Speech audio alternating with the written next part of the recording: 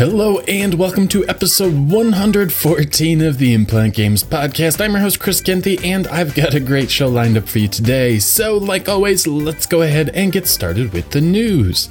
Not much news this week, but there's been a couple of interesting announcements from outside of North America.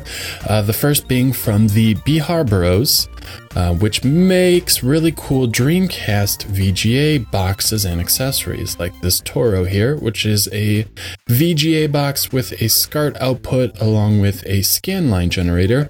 They've announced a new device called...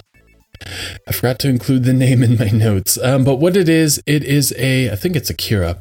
It is a VGA to HDMI converter for the Dreamcast. So basically, it's a VGA box for the Dreamcast that outputs HDMI, 480p HDMI. So you can skip devices like the Toro and the FrameMeister, or a VGA to component adapter or VGA to HDMI adapter.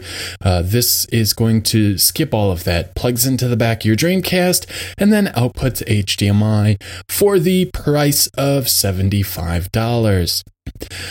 This will also include a scan line generator for those that like scan lines. I'm not super into scan lines for 480p content.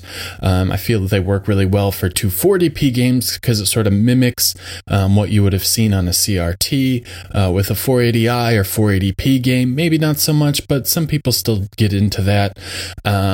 A few things that people are kind of concerned about with a device like this is the trend now with things like the Ultra HDMI for the N64, along with a lot of other mods, is taking the actual digital signal from the console and then catching that digital signal and turning it into HDMI. Totally bypassing the analog, that conversion to analog. So like with the N64, you just take the digital signal, convert that to HDMI, and it's digital from the system all the way to your display, and obviously that's the absolute best way to do it.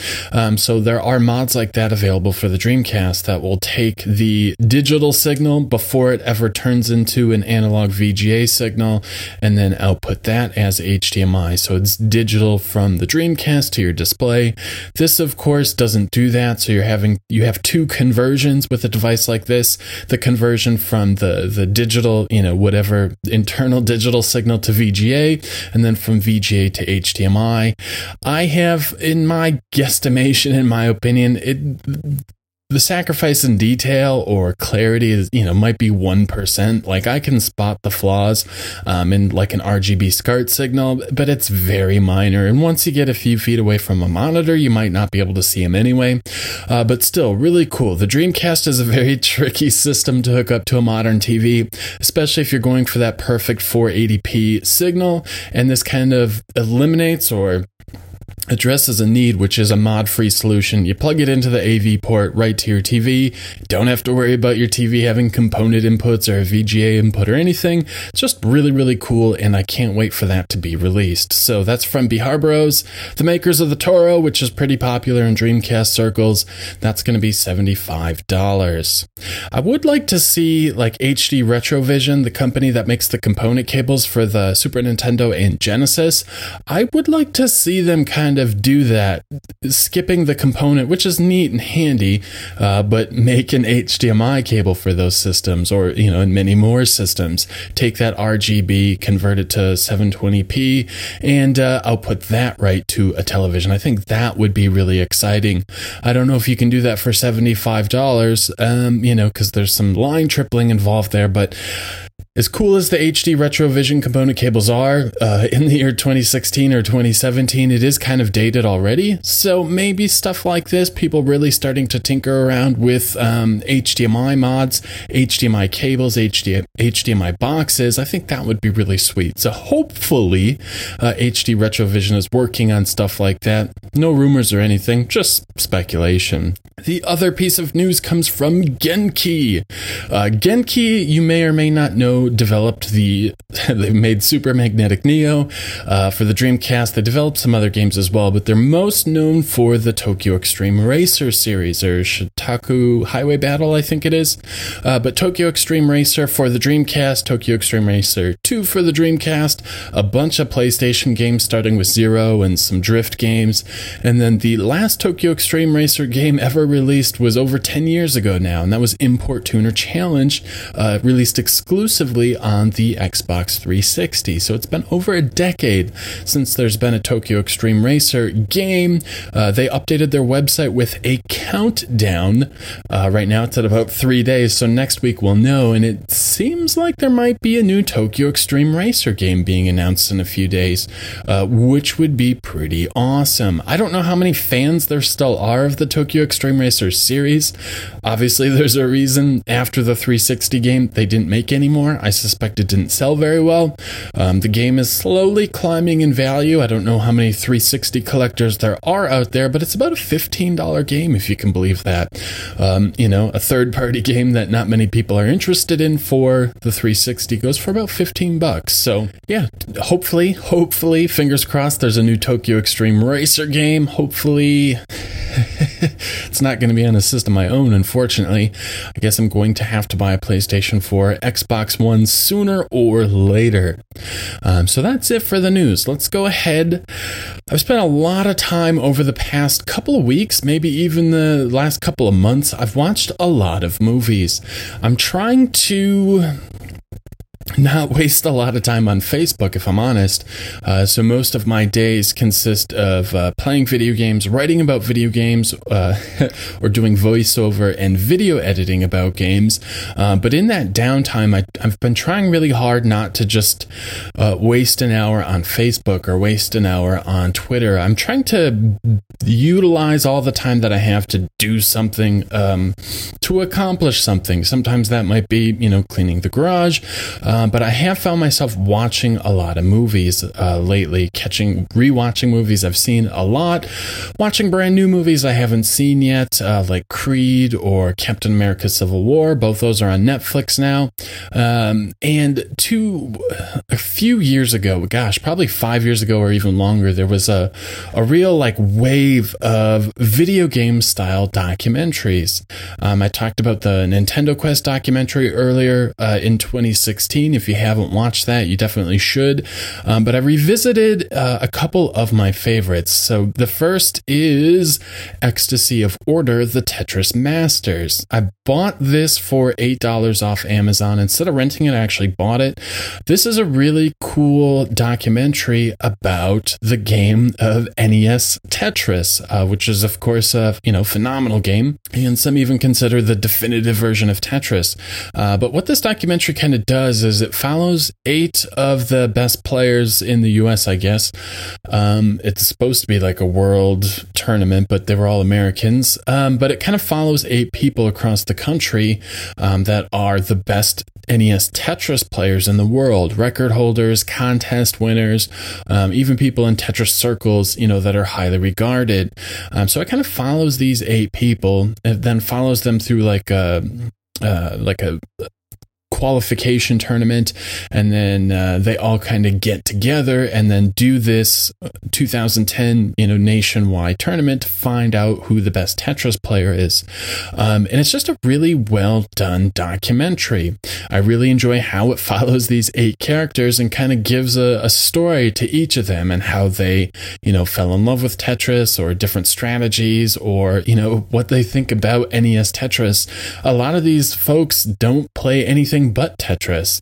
That is their game of choice. They don't play a lot of other video games, and they come from all walks of life. There's males, there's females, there's Asian Americans, there's white Americans. It's just, I don't know, something about it was really captivating to me. And it's a documentary. If you haven't seen it, I'd highly recommend you check it out. Ecstasy of Order, the Tetris Masters. I think it's a $4 high def rental or a $2 standard def rental. It's just really, really cool. I think it came out in 2012, so it's about 5 years old now. If you haven't watched it, check it out. And then the other one that I revisited is the mother of all video game documentaries, the one that kind of kicked off this whole subgenre that I guess is sort of still going, but definitely peaked back then. So this is, of course, The King of Kong, A Fistful of Quarters. This came out in 2007. I don't think I saw it until 2010 or 2011. I don't know if it popped up on Netflix or something, or if that's when kind of the internet got a hold of this documentary. But this is, of course, the fascinating story of the Donkey Kong world record, at least in the 2006 or 2005 time frame.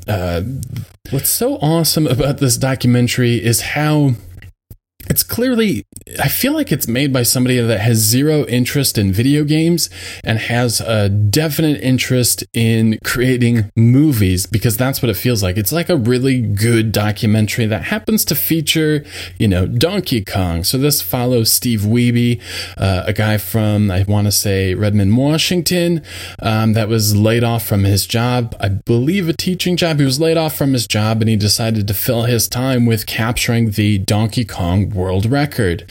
And then it also follows like this group of people that were like the best gamers in the 80s. I think they were on like the cover of Time or something like that. And they all kind of have stuck together, and they're kind of like part of this exclusive club, and they don't seem to want new people to join that club. They're very protective of what they had in the 80s and that 80s arcade scene, and, who was who. And so it's kind of like the story about this underdog, trying to gain entry into this exclusive club.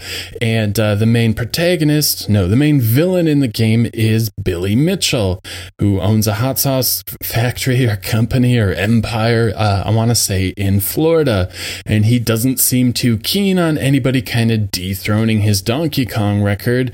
And there's some inaccuracies for sure. It does a really good job of painting Billy Mitchell as kind of a villain, and I don't know how much of that is true and how much is editing. And same goes for Steve Wiebe. I don't know, maybe he's a dirtbag in real life, who knows. But it's kind of like this good versus evil, David versus Goliath story about Donkey Kong, and it's still, here it is 10 years later, and the movie is still very captivating. I've probably seen it a dozen times at this point. I absolutely love it. So if for some reason you're watching this and haven't seen King of Kong, A Fistful of Quarters, a documentary I highly recommend you check out. This movie I did rent in HD, which is kind of a giant ripoff because there is no HD footage in this film at all. Some of the graphics, some of the text are high def, but the actual footage of, Steve and Billy and all the other characters definitely seems to be standard def. So if you're looking to rent this or buy this, I would actually recommend just saving yourself a couple bucks and buying the standard def version. So two awesome documentaries that just happen to feature a couple of classic games. I was working on, a couple of years ago, working on either something in a written feature or a video about some of my favorite video game documentaries. I have like a list of 10 or so. Another one I really enjoyed that's not video games, but sort of in that same 80s pop culture is the Rock-afire Explosion, which is about the fictional robotic band that was in Chuck E. Cheese or Showbiz Pizza. Also super fascinating. I didn't get a chance to watch that, but you should check that out as well. So just kind of wanted to touch upon a little bit about movies. I absolutely love movies. I've talked about that before, a big passion of mine, and had a lot of fun kind of revisiting some of these old movies I haven't seen in a couple of years. So check those out. The next big thing I accomplished, I actually just did this yesterday, and that was I completed Sonic the Hedgehog 2 for the Sega Genesis. This is actually my childhood copy. One of the first games I ever owned for the Genesis. I still own it. And it's a game I've always loved and adored. But it's a game that I've never fully completed. And by that, I mean I never collected all 7 Chaos Emeralds and then defeated, beat the game and got the good ending. The classic Sonic games always have an alternate ending if you collect all the, all of the Chaos Emeralds. So I got that on my second try yesterday. which is a giant pain. It actually took me about 4 hours in 2 tries to finally conquer that goal. And that, of course, is going to be the video review for this week. That'll either be Wednesday or Thursday. And I have to say, Sonic 2, generally speaking, I usually consider it my favorite Sonic game. It was the very first Sonic game I ever played. Played the hell out of the 2-player as a kid with my cousins and other family members. And it's a game I like to revisit. I love the soundtrack. I love the graphic. You know, it's very Sonic-y and it's very good. But actually going for attempting all 7 Chaos Emeralds definitely changed my opinion on the game a little bit. Still kind of processing my thoughts. I'm not quite sure how I feel about it now that all the dust is settled. I think I did a whole podcast episode on beating games, and, you know, does that are those opinions more valid, or are those opinions more valuable, you know, when somebody's talking about a game that they actually beat? So going through the pain of actually getting all 7 Chaos Emeralds definitely makes me think about Sonic 2 a little differently. And I'm not talking nitpicky things, but it is a real giant pain in the ass to get all 7 Emeralds, to complete all 7 special stages, to get to the special stages and the failure.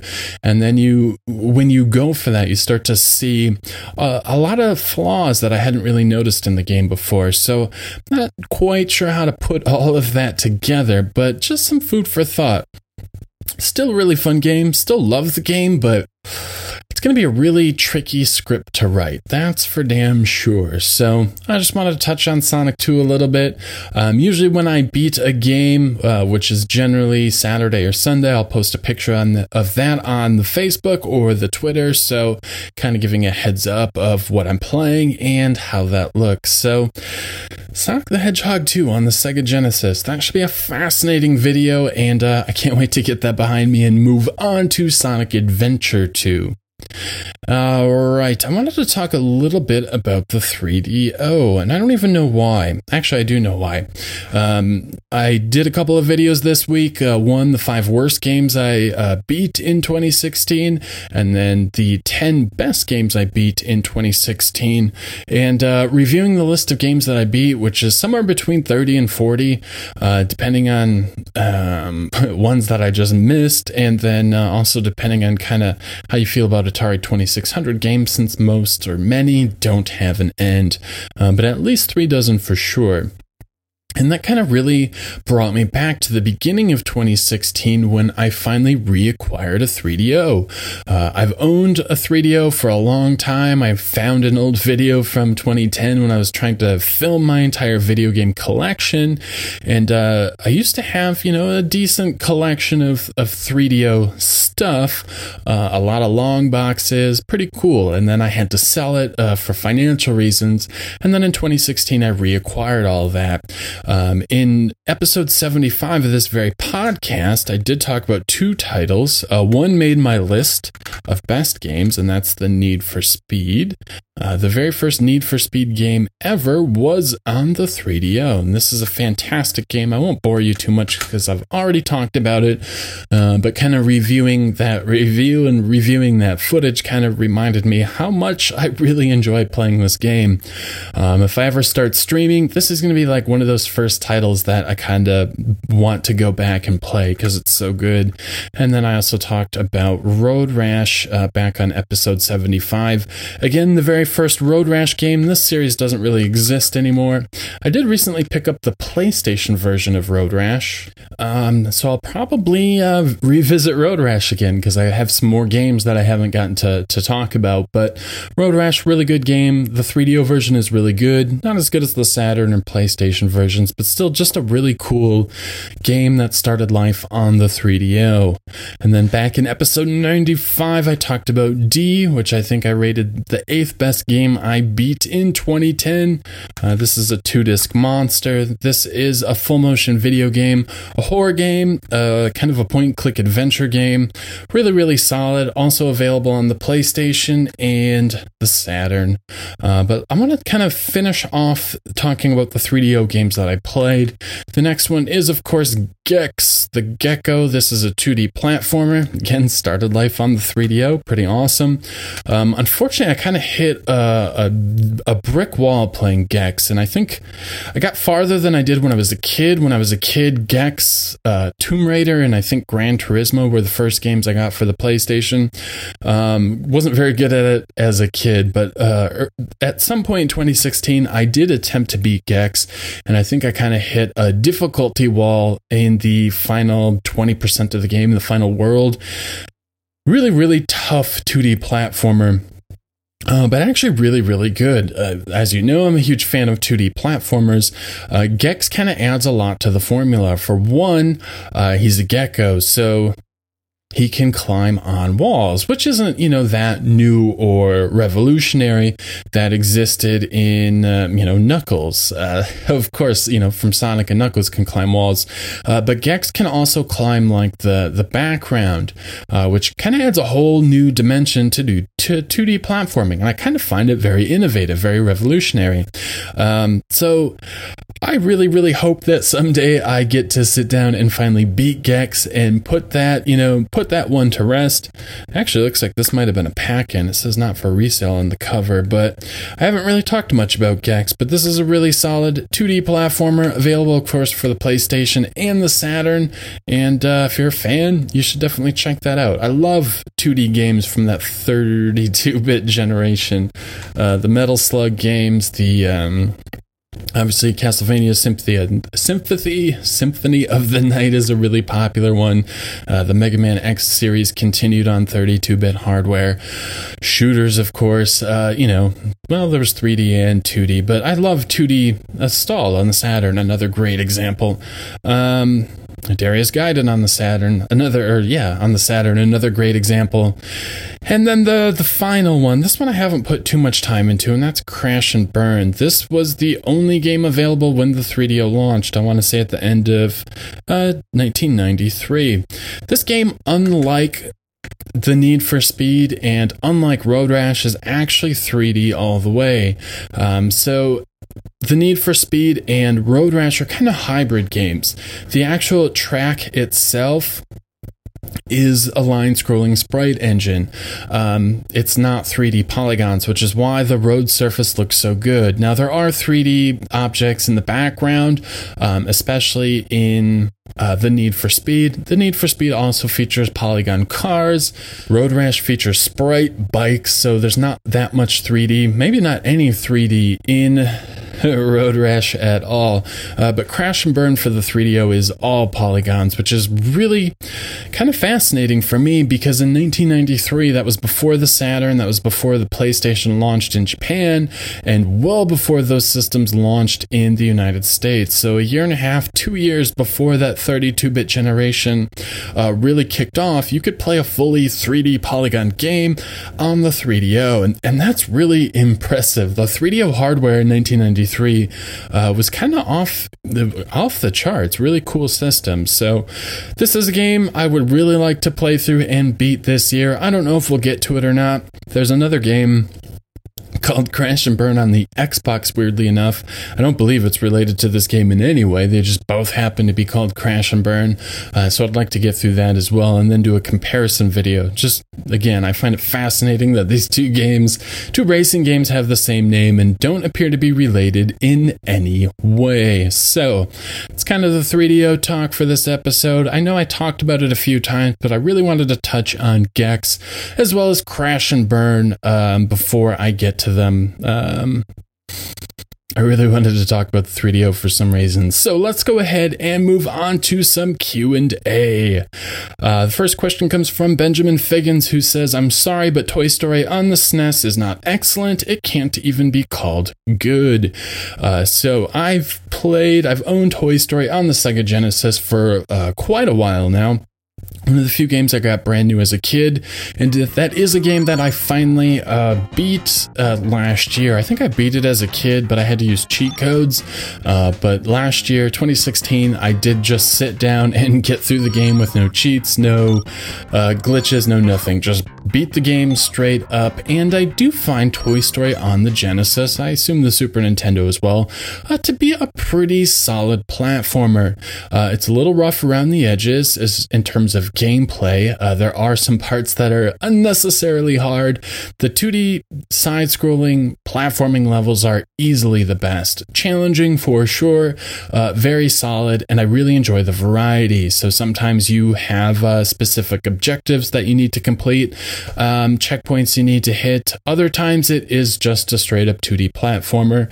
A lot of really great vertical elements in these as well, which really kind of, in my opinion, make it stand out from a lot of other 16-bit platformers at the time. And as far as third-party platformers go, I do find Toy Story to rank near the top. It's no Sonic, it's no Mario, but as far as third-party platformers go, it's really, really good.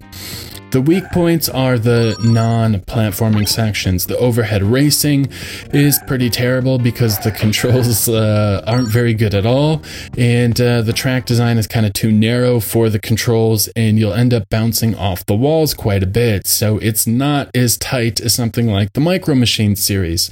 There's also some segments that are really ridiculously easy. A first-person shooter style level, so a real ray casting engine done on the Genesis, looks amazing.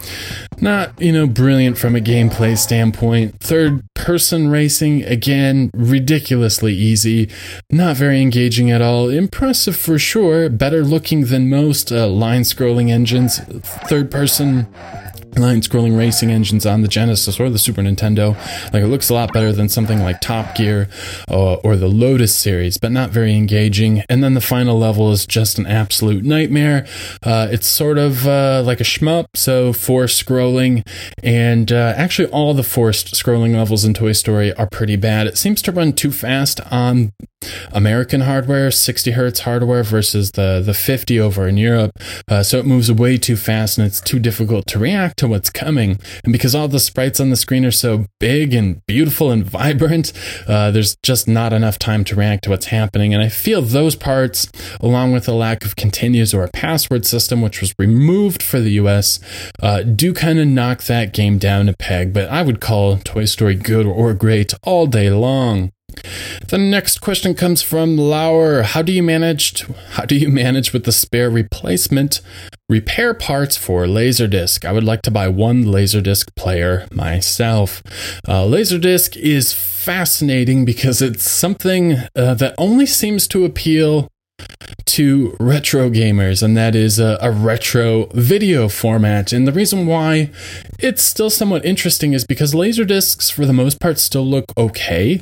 It's on par with like a DVD from 97 to 99, before they got real good with MPEG-2 compression, and before DVDs, started incorporating anamorphic widescreen, which definitely helps with the vertical resolution. So Laserdisc still can look pretty good, especially if you just have an old CRT. The movies are totally watchable. It's better than you would expect, and the audio is actually really good. A lot of Laserdiscs have a 2-channel digital sound, and it sounds like a CD. I think technically it might be a touch worse than a CD, different sample rate or something like that, but for all intents and purposes, nobody's going to hear the difference. So it's got really good audio. So it's easy, it's easy to watch, or it's easy on the eyes, and the sound is fantastic. So it really kind of fits in with that crowd that likes their 2-channel sound. Really good for the crowd that has some old CRTs lying around, and then it's really, really cheap. Depending on where you go, you can find Laserdisc for as low as $2 a pop, which is pretty awesome. I have noticed that Laserdisc prices seem to be creeping upwards for some reason. There's a lot of movies that I would have loved to buy, but I'm not going to spend $10 on an old Laserdisc. Like the Star Wars trilogy, for example. The 1989 Batman movie is another one that I just couldn't spend $10 on an inferior version of a movie I've already owned. But that $2 price, that's an impulse buy for me. So it's just something to collect for that doesn't cost very much. I don't know much about Laserdisc hardware. I own 3 Laserdisc players now. One of them is half broke. It still works, and then the other 2 work just fine. But I don't know what I'm going to do when those finally break. I don't know if laser components, mechanical components for these devices still exist out there in the wild.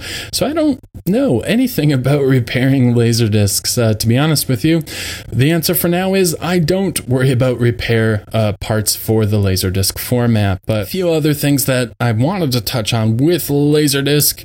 One, it's not as good as DVD, so it's just not.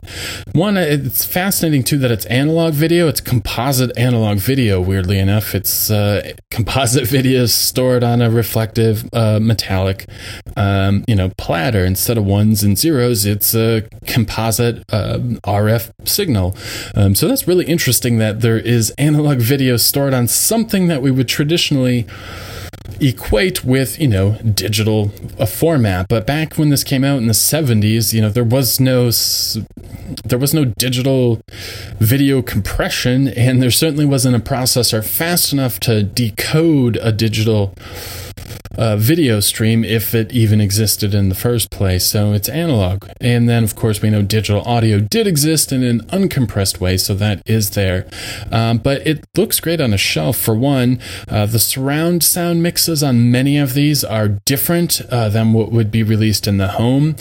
So now when a movie is mixed, usually there are 2 mixes, one for a theater and one for the living room. So when you watch a movie, a nice Blu-ray disc in your living room, that sound was mixed by the engineer for that 5.1 or 6.1 or 7.1 setup in your living room, or now Dolby Atmos, and whatever the DTS upgrade is. But that is actually, some people look at that as a negative. No, I want what the director intended, to be listened to was the theater mix. And that's not really true, because a theater, at your local cinema, that sound setup is not even close to the same as your living room. So usually there are 2 definitive versions of a surround mix, one for the home and one for the theater, and that's okay. There is no definitive. There's just 2 very different rooms that are mixed very differently, so that you get the best sound depending on your listening environment.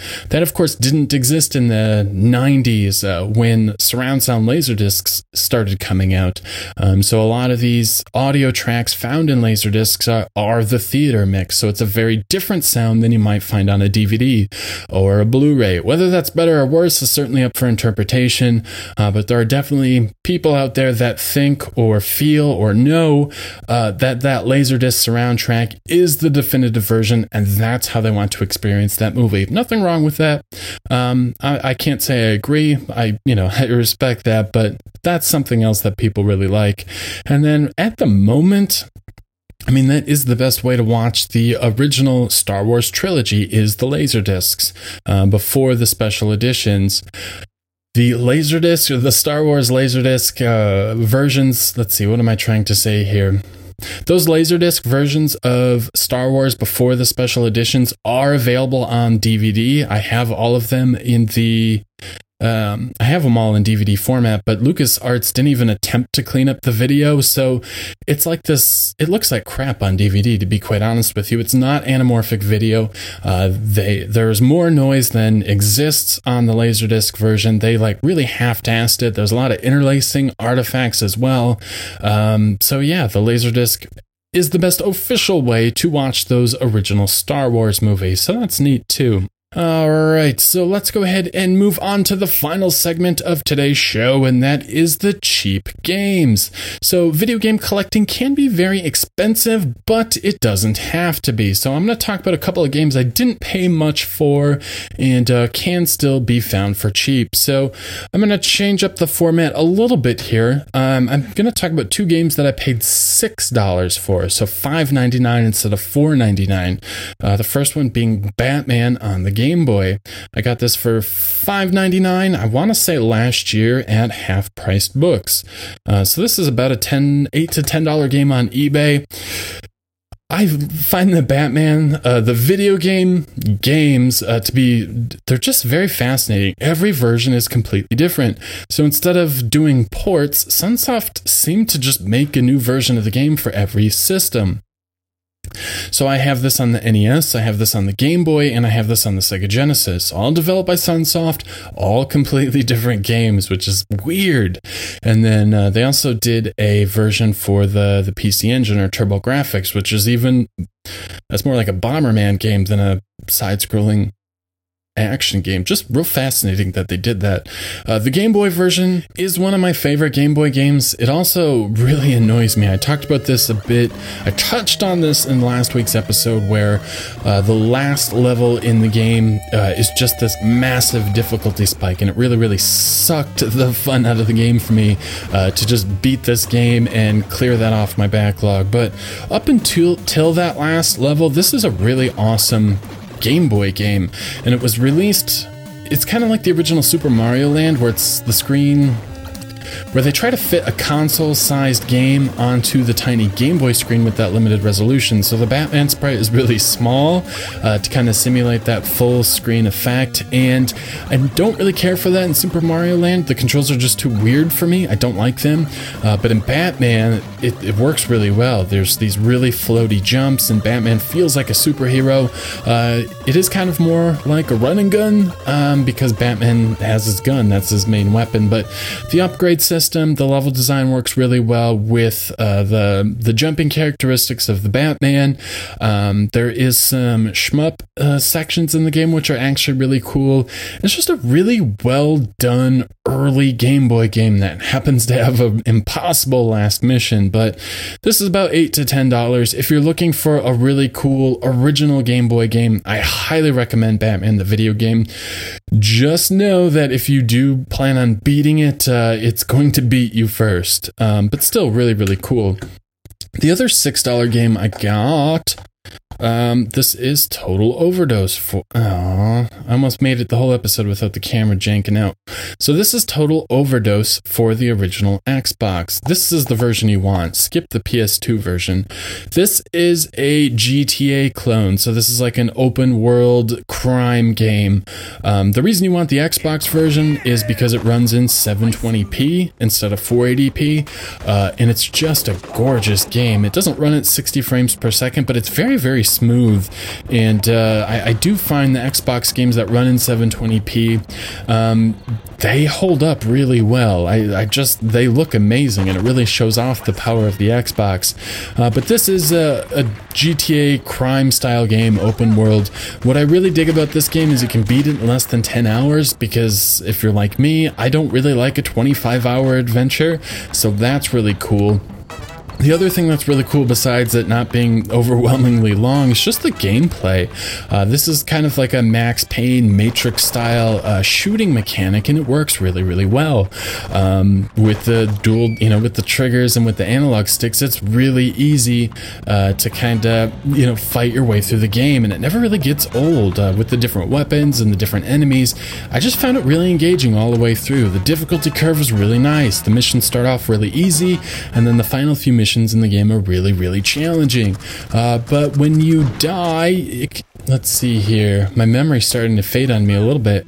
There's kind of like a rewind time feature, so you can kind of rewind 45 seconds or whatever and try a completely different strategy. I don't know how normal that is in games now, but as I'm sort of making my way up to, a decade ago of gaming, I do find that better than just dying and having to start over.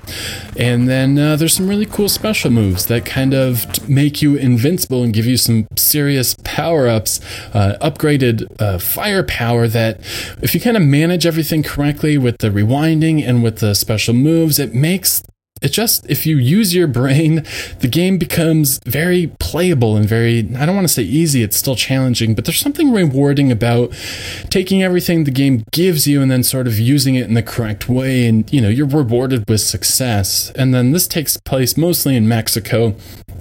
So there's just this really awesome art style, vibrant, bright colors. Everything seems to be like glowing and radiating color.